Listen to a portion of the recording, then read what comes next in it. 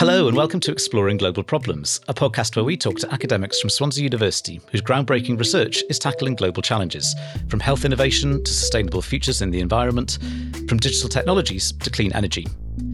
My name's Sam Blaxland, and today I'm joined by Yogesh Dwivedi, Professor of Digital Marketing and Innovation, and Dr. Laurie Hughes, Senior Lecturer in Information Systems, both here at Swansea.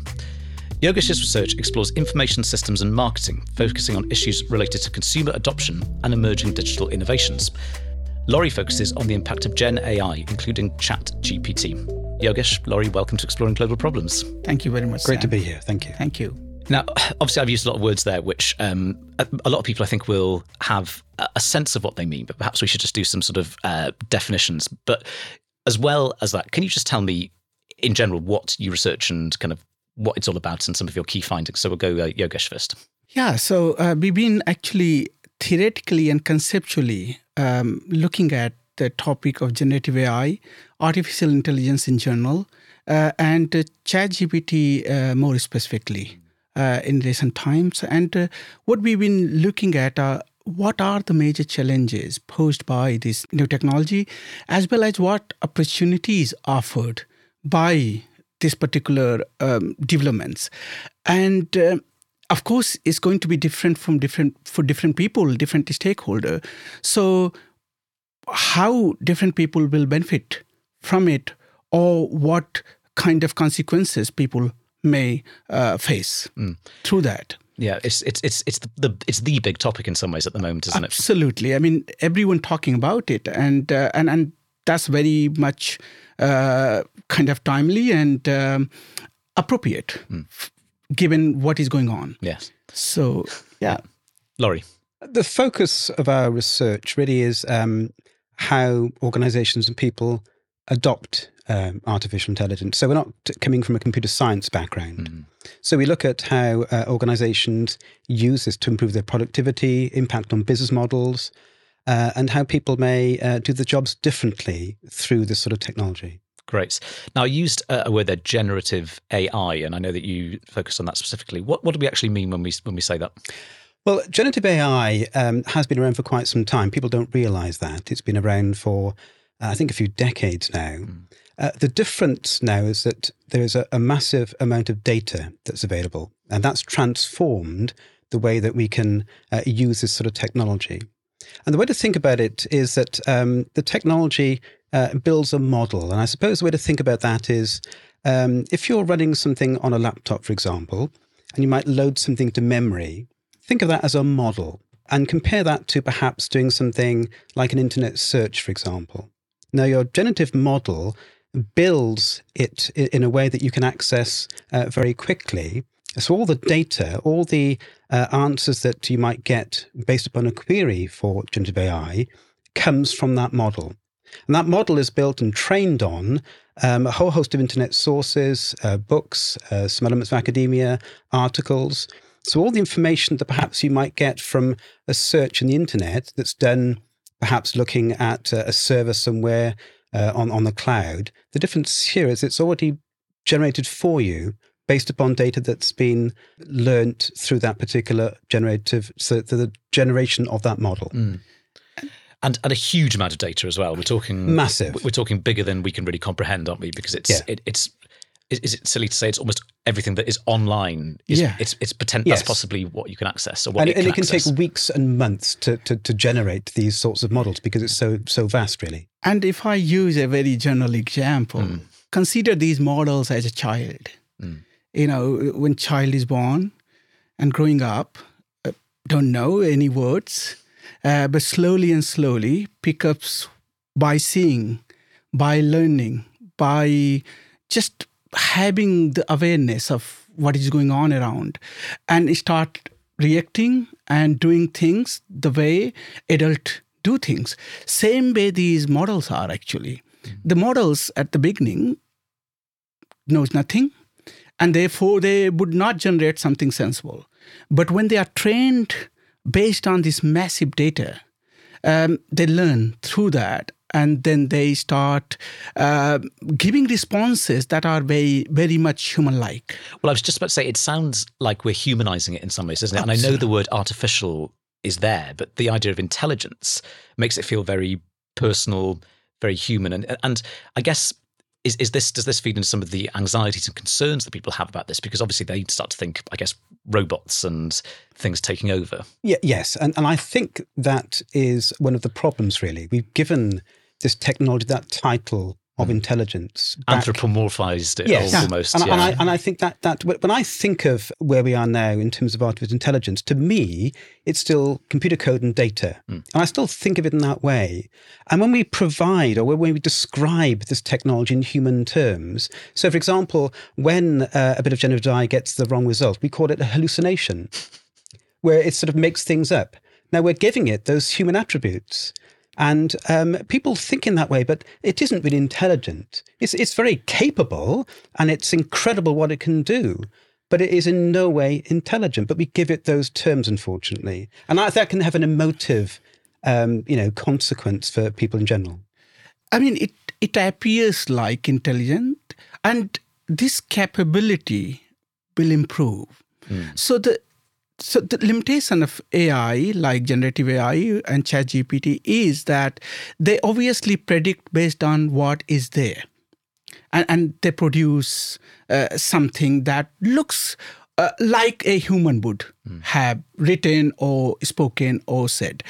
But the thing is that this system doesn't have general awareness, right? It doesn't have contextual awareness. That ability is not there yet. But given the ChatGPT 4 now has much higher capability than ChatGPT, and ChatGPT 5, they're saying that will reach to almost near to human intelligence. So that's where they're adding more and more variables, more and more parameters, and that's actually increasing the contextual awareness of the system as well. So for now, we might see that it's not very much human-like, but going forward for a few years, you will see that this system will mimic very closely human behavior and human responses. Yeah, interesting. Well, you've brought it up. Can we talk a bit more about Chat GPT? I'm just not sure I've got that one right. I'd not heard of this until a few months ago, but a lot of people have now heard of it, haven't they? But if we were to take it back again to its basics just for a second, what does it do? ChatGPT, so it's generative pre-transformer is how it's defined. The transformer, think of that as the sort of underlying architecture, I suppose, the sort of the plumbing that makes it work.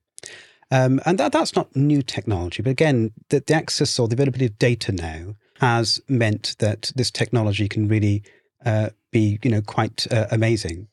So, as I mentioned a few seconds ago, the fact that you can build a model now using this type of AI to be able to interrogate almost anything, really, I think that's the key incredible thing that that this technology can do, and the fact that it's accessible to anyone really for free with 3.5. You can pay for 4, and I think that what's also quite incredible is the when you get things back from a prompt, a query, it is so rich in terms of information, and that conversational aspect with it. Deliberately that way, that chat element, that also has problems too. So yes, it's very informative and it might give you some great answers. But I think sometimes what we've seen is that people not quite switch their brains off when they get the result, but we need to really think about to question more the results we get back from it, because it looks so good, so eloquent. Yes, but it's not always right, is it? True, and that is the major problem, really. We need to educate ourselves to assume it's not right. I mean, and that's interesting. You think that's perhaps the key problem, that it's not always right. I mean, in my mind, because we talk about this a lot in higher education, don't we? Because ChatGPT can write essays for you and everything like that. One of my concerns is that's then stopping people from gaining the skills that is required from actually researching and writing an essay themselves. And I think that's probably quite fundamental to the way that our brains are meant to work, or that the way that we should be teaching young people to try and think and sort of read long bits of text and kind of try and digest them. But what do you think, Yogesh, about all of this, about this very big issue? Yeah, I mean, let me first add in that ChatGPT, of course, there are different techniques in artificial intelligence. And in ChatGPT is mainly based on deep learning aspect, and basically you just train the algorithm using all big massive data. Now that data, whatever publicly available, is copyrighted or is not copyrighted. So lots of issue actually comes through that.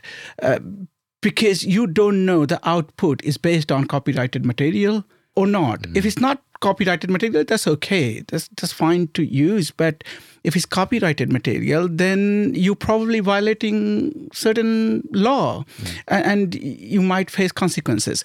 But now it comes to the question that, using it. I mean, some people compare it with calculator. When calculator came, people thought, it's going to actually take away all the ability of the people to do mathematics by themselves. At certain level, it did actually. So not everyone will able to calculate using their mind. They would use calculator. But at the same time, calculators are very useful in various purposes, in various contexts and for various purposes. Same way, I would say ChatGPT. It is a tool which you can use to make your work more efficient. You become more productive. But it's not going to kind of completely take away the human need. So human input would always be needed. ChatGPT will be great, or any generative AI would be great if you have good domain knowledge. Because you need to know what is producing, what is generating, is okay or not okay, is appropriate or not appropriate. If it's violating some law and regulations or not. If you're not aware of that and you produce it and submit somewhere, you probably, you're probably violating certain things. So if people will rely completely on it, perhaps that would be a mistake and that would not work for foreseeable future. I would say next 5 years, I don't see that people can just take the output from ChatGPT and can submit anywhere. I think just taking the calculator kind of analogy, the metaphor, just for a second. I mean, with a calculator, you need a body of knowledge and understanding before you use it, don't you? Whereas I think, in my line of work, in history, for example, you can just input a question and it will come out with something without you having to do almost anything. Now, like we say, that something might not be very accurate, but it's probably going to get better at being more accurate. And therefore, the person using it has actually learnt very little, or they've done very little of the work or the skills themselves. I'm just playing devil's advocate here for a second, but I see this as quite a troubling development in some ways. Yeah, so I mean, I'm sure my colleague Laurie will add something. But here I would like to say that even that prompt that you use, even learning how well to use that prompt is important, because how good your prompt are, responses will be based on that. And at the moment, we're just trying anything. People just putting anything, and they actually using ChatGPT almost like Google. So trying to throw any kind of question and trying to find. But your responses will be as good as your questions. So, and that's where now lots of discussion is happening on prompt engineering education. Lots of places already talking about teaching people how to use ChatGPT and how to create prompt, how to, kind of use and how refine the responses. So that actually matters. Laurie, would you? Yeah. I think one of the problems is that this has all happened so quickly. So October, November 22 was when ChatGPT came out. And of course, there are a few more large language models out now, like Bard and whatever else. So we're still trying to perhaps struggle to find out how to use these things properly. But to come back to your particular point about that ChatGPT and other large language models will produce almost all it for you, I come back to perhaps thinking about a Google search. If I want to find out something about doing podcasts, would I grab that particular content verbatim and put it in somewhere? I would not. So what we're finding is that when people get the output back from ChatGPT based upon the prompt they put in, people, I mean, yes, some people will do paste it verbatim. I'm just thinking about the educational context here now. But most people will use it as a tool to say, okay, well, I'll put something in. Let's see what I get out. Is that a skeleton, a straw man? For me to then use that to produce something that's more substantive? Will it give me a starting point to be able to develop something more in depth? Because it can, help with ideas. And I think that's a very good use of it. And I think it comes back to using it as a tool. Now, when we come back to the calculator example, that's a very good one. And if you think back in history about innovations, and people think, oh, well, this is the real one that will change the world. Things are different this time. And I think back to, Dolly the sheep, back when people think we'd be cloned everywhere. And in 10 years' time, 5 years' time, everybody will be, you wouldn't recognize them as being real human beings. You won't know who's cloned and who's not. But that's sort of faded in the background. And I think here we're on the sort of panic curve of innovations, really, where we're struggling to find out how to use this thing properly. And then as we sort of get used to things, we will adapt it to it as a tool. We'll find out perhaps that there are jobs now that don't exist, that will exist in the near future, that will use this effectively. And people will be retrained and will settle down, and we won't be so panic-stricken perhaps as we are now with these massive job losses and things like that. I want to ask about jobs just in a minute, but before I do, in a nutshell, in the context of higher education and using this tool, are you both in favour of embracing it or of not, I guess? So for me, I think this is something you cannot avoid it. It's happening and you have to embrace it. You have to embrace it carefully. That's the point. You cannot just leave it as kind of wild. You cannot just give a free hand. So there need to be a policy. There need to be a procedure, both for teachers, learners, and other stakeholders within the higher education sector. So embracing is important because it's happening. And if you're not actually equipping your student with these skills, and then they're going to job market, they will face big problem. Sure. Yeah, I agree. I know that two well-known UK academic institutions have banned it, but good luck with that. I think that we've got to, as Yogesh has said, help students use these tools effectively. And if you just think of it as just another tool, so yes, we have to adapt our teaching to be able to integrate its use. Now, not every subject, I mean, we teach AI, so it's a bit easier for us, really. But if you think about some other subjects, and some other academics might see it as more of a threat, really, and more difficult to think of how to integrate the use of the tool with their teaching. But that's a challenge for us, and we've got to be able to adapt to it. Otherwise, the students will be knowing a lot more than us, and we'll be sort of almost lost in a way. So we have to change with the times and be able to use this as part of our teaching effectively.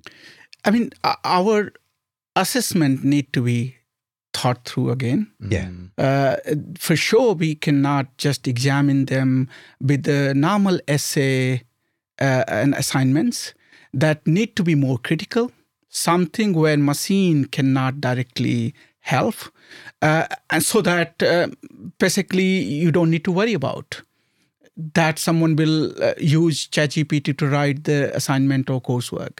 So this aspect need to change. That for sure, many institutions already, many academics already taking that step, but those not, they have to in very near future. And that's a challenge. So the normal setting of an assessment, you've got to think very differently.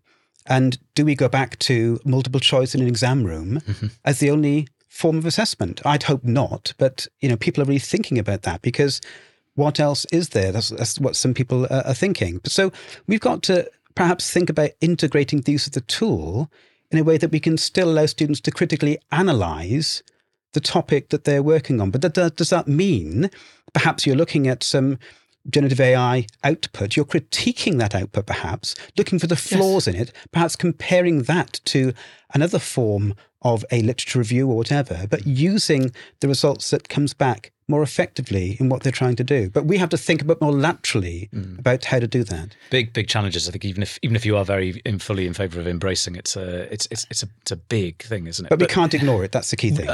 Understood. Yeah. Well, this point about jobs that we just touched upon a second ago. I think if you look at, let's say, some of the coverage in the press that a lot of this has got, one of the main headlines is this will take people's jobs. Where are we on that?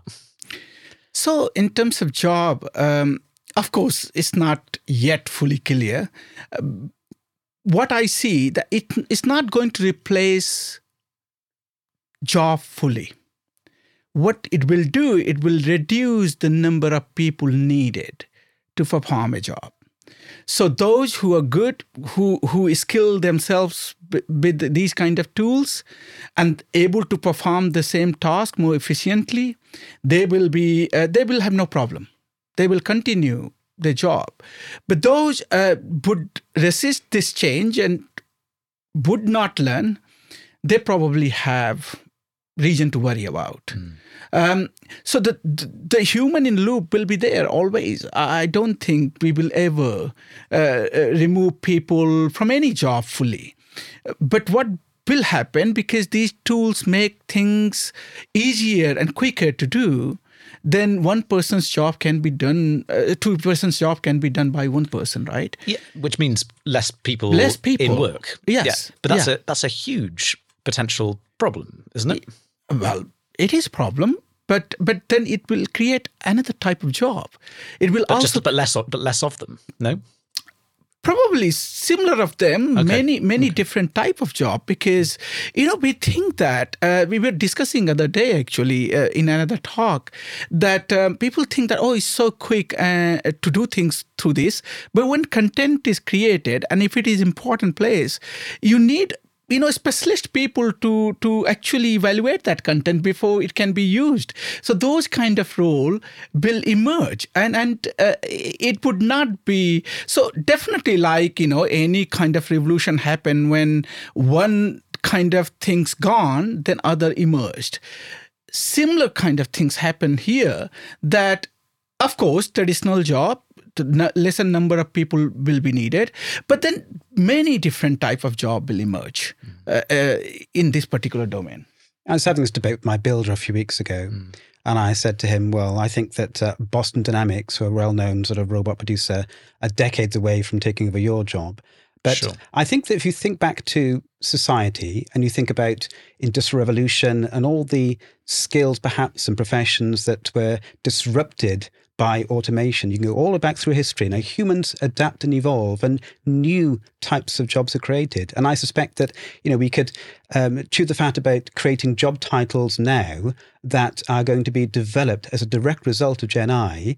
We couldn't even think about them now, perhaps in a few years' time, because it's happening so quickly. So I don't think there's going to be a huge impact on the amount of work that humans do. I don't think we're at a level where it's universal basic income and we're going to have to sort of, think about how to occupy humans. I don't agree with that at all. I think that certain jobs will be disrupted. People will be using more of Gen I technology as a tool to do things.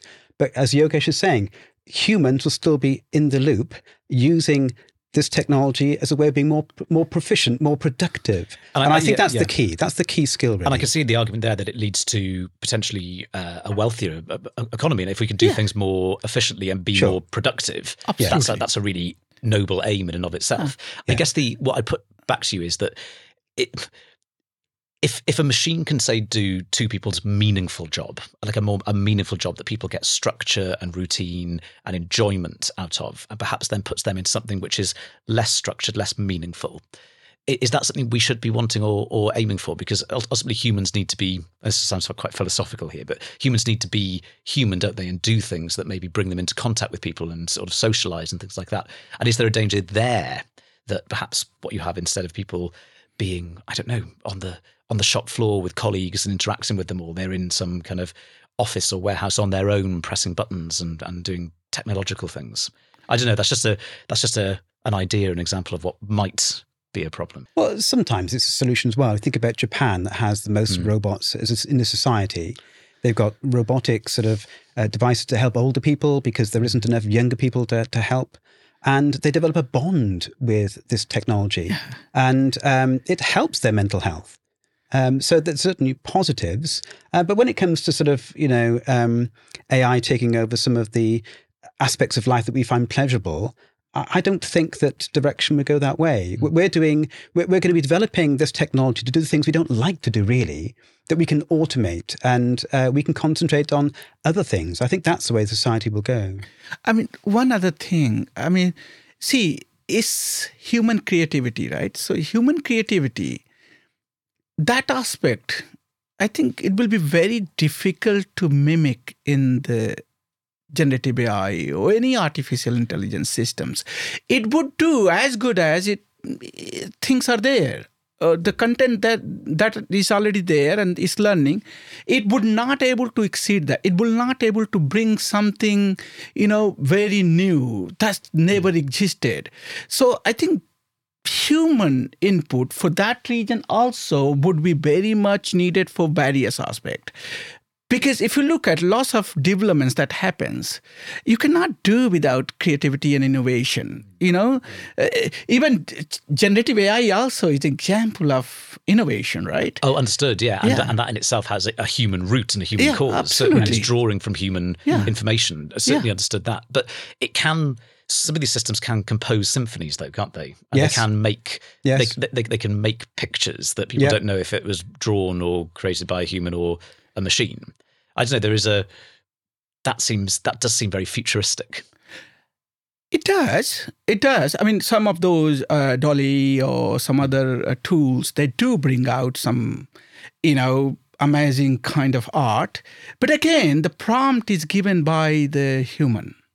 The human tells what they want. It's not like you just say, create something and it will create. No, you define what you want and then it creates by combining those things. So again, human creativity is there. His role is not generative AI. Generative AI is implementing it, but you actually dictating it. So I assume neither of you are on board with the man whose name I've forgotten, but he worked for Google for a very long time. He's sort of considered to be one of these godfathers of AI. Geoffrey Hinton. Yes, Geoffrey Hinton, who does seem very skeptical, cynical, negative, whatever you want to say about the direction in which things are going. I suppose you're not Team Hinton on this. Well, I mean, look, my view is quite balanced one here. I feel this is one of innovations. We have seen several such innovations. Of course, this is a bit more riskier one given the nature. And therefore, we need policies, regulations to govern it, to manage it. But otherwise, we don't need to worry so much about it. It is one of the innovations. As AI will evolve, human will evolve along with AI in terms of how to use it and how to work with it. So I'm not too worried about that it will, it's not an existential risk as people project. As Geoffrey Hinton mentioned, as Elon Musk sometime says. Or even that we also had, big scientists also long ago predicted that AI will kind of have consequences for human race, So I don't think I see in that way. I think you've got to be suspicious sometimes of people's agendas. So Elon Musk, of course, he came out a little while ago saying he thought we should stop the bus, that things are getting too evolved here. And then, of course, on the side, he's creating his own Gen AI company. So, you've got to be, very skeptical. I think what it'll do, though, just thinking about the evolution from a societal perspective, it'll perhaps make us think differently about what is the truth. What is a fact that we can rely upon? So if I saw a video of Yogesh doing something or a still picture, before all this, I would obviously believe what's there. But of course, I can do anything with that particular image. I can manipulate it in any shape or form. So as a society, we have to question a lot more about what we are seeing in front of us. Not just the narrative form, but any sort of multimedia form as well. And I think that'll take a while to sink in, really, because the technology is so great. So, for example, if I wanted to perhaps, hack into your account or perhaps pretend to sort of spoof something in an account that you hold, I could perhaps, simulate an image of something you might recognize. I could produce something which perhaps would make you think that I'm friend, not foe, to be able to get you to react, to respond to an email, to get some more personal information from you. So as a society, we have to be more on our guard about what is a fact. We can't take the traditional things that we would define as being fact as the case now. Let me add something in this, that you have atomic energy and atomic technology, right? You can use it for generating energy, or you can use it to make atomic bomb, and that can be used for very different purposes. Same way. I mean, that is also governed and controlled. I think definitely AI technology need that level of governance.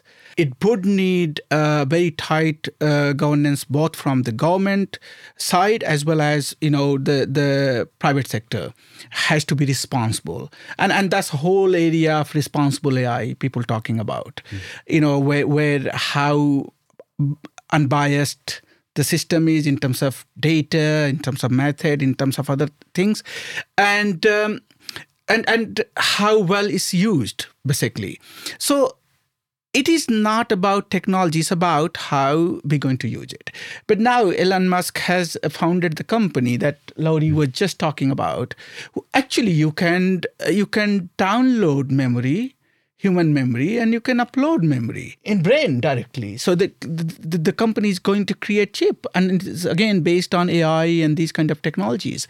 So this innovation is not going to stop, and there is need at certain extent, and that's why approval given to these companies to create those technologies. I think this idea about the truth and trying to get at the truth is particularly interesting. I mean, I've got an academic interest in politics and elections, and I think we're already very on our guard now about what we think we know or what we don't know. And I can foresee, I think we're already getting there, aren't we? I foresee a future where these images that AI can create are so effective that you don't know whether it's a photograph taken in real life or... And it's happening now. It is happening. And I feel like we were already rightly very cynical about what we believed or what we didn't believe. And this is going to make that not only very, very difficult, but also on the other side of things, if people have done something in real life and it is true, they can then blame sort of this being a deep fake or whatever, and say that it never happened. So again, I know I've spent a lot of time here pushing back with you guys and sort of putting some of the devil's advocate negative positions to you, but this is something to be concerned about, isn't it? So this is definitely the area that we need to be concerned about. It would magnify the problems that existed in social media world. So if we have misinformation in social media, now that going to be multiplied 100 times. Because there you still had to wait to find out. You could just check the source. ChatGPT or the generative AI producing the information that you aren't able to track the source. You're just getting the output. So you would never able to get to know what is the kind of, if it is right or it's not right. So what we are seeing now is going to be many, many times more problematic. And I think that's what I emphasize, that the governance come to data level. So what kind of data being used to train these systems, and what are the sources and who is doing it, all these things, and you can see that I think we've seen recently OpenAI saying that they might withdraw from Europe because of the tight regulations and all those things. But in my view, there should be balance in terms of how tight the regulations should be. Regulations shouldn't be so tight that it kills the innovation. Okay, it should give the breathing space, but also it should actually ensures that people would not face negative consequences because of the magnified misinformation, deep fakes, and all other similar kind of problems. I'm quite cynical on governance. I don't think it'll happen in the short term. I think there's not a motivation by decision makers yet to really do anything about it. They leave it to big tech and whatever. I think the next big test for Gen AI is the next presidential cycle. And you can see 2024. So you can see now things seeping through where Trump did a CNN town hall a few weeks ago. And the GOP, the Republicans, produced a snippet of Jake Tapper giving a summary of what went on that particular night. And they used generative AI to adapt what he was saying to be more favourable to Trump. And I think that they're going to be using Gen AI to produce all sorts of things to the respective voting public who will believe. Let's say that, 2% believe what they're seeing. Let's say 5%. I don't know, whatever the figure is. That might be enough then. So they've got that false created message across using Gen AI. And if people are looking at a video, a bit of multimedia, they will believe that. They may not question it. They're not minded to do so. And that's frightening, really.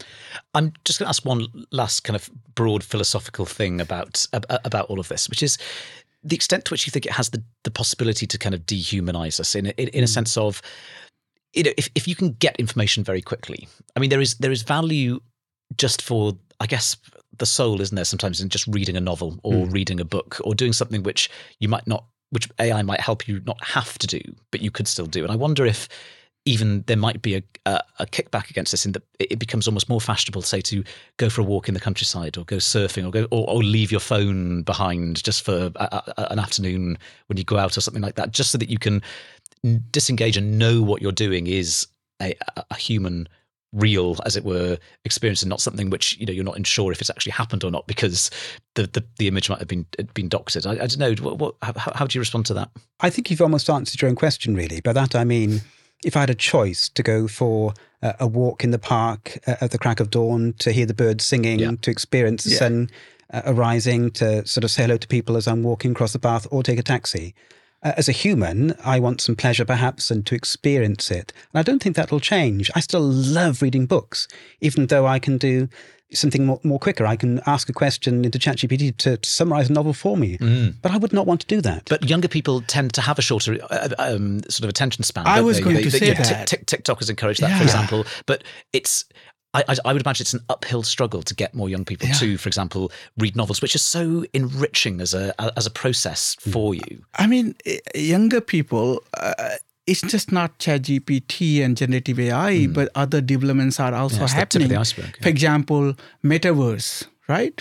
So combination of kind of metaverse, which is already you have lots of immersive environments like Roblox, Fortnite, many other, those kind of where people go and do gaming hours.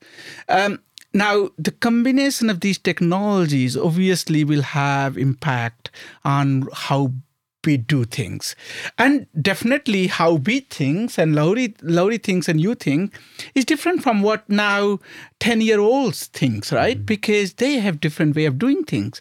They rely more on technology. They enjoy with technology, while our own enjoyment is more outside, more outdoors. So so you will see this kind of two world, one for those who actually old and growing, and the one that are younger. So for them, this technology will change their behavior. Yeah.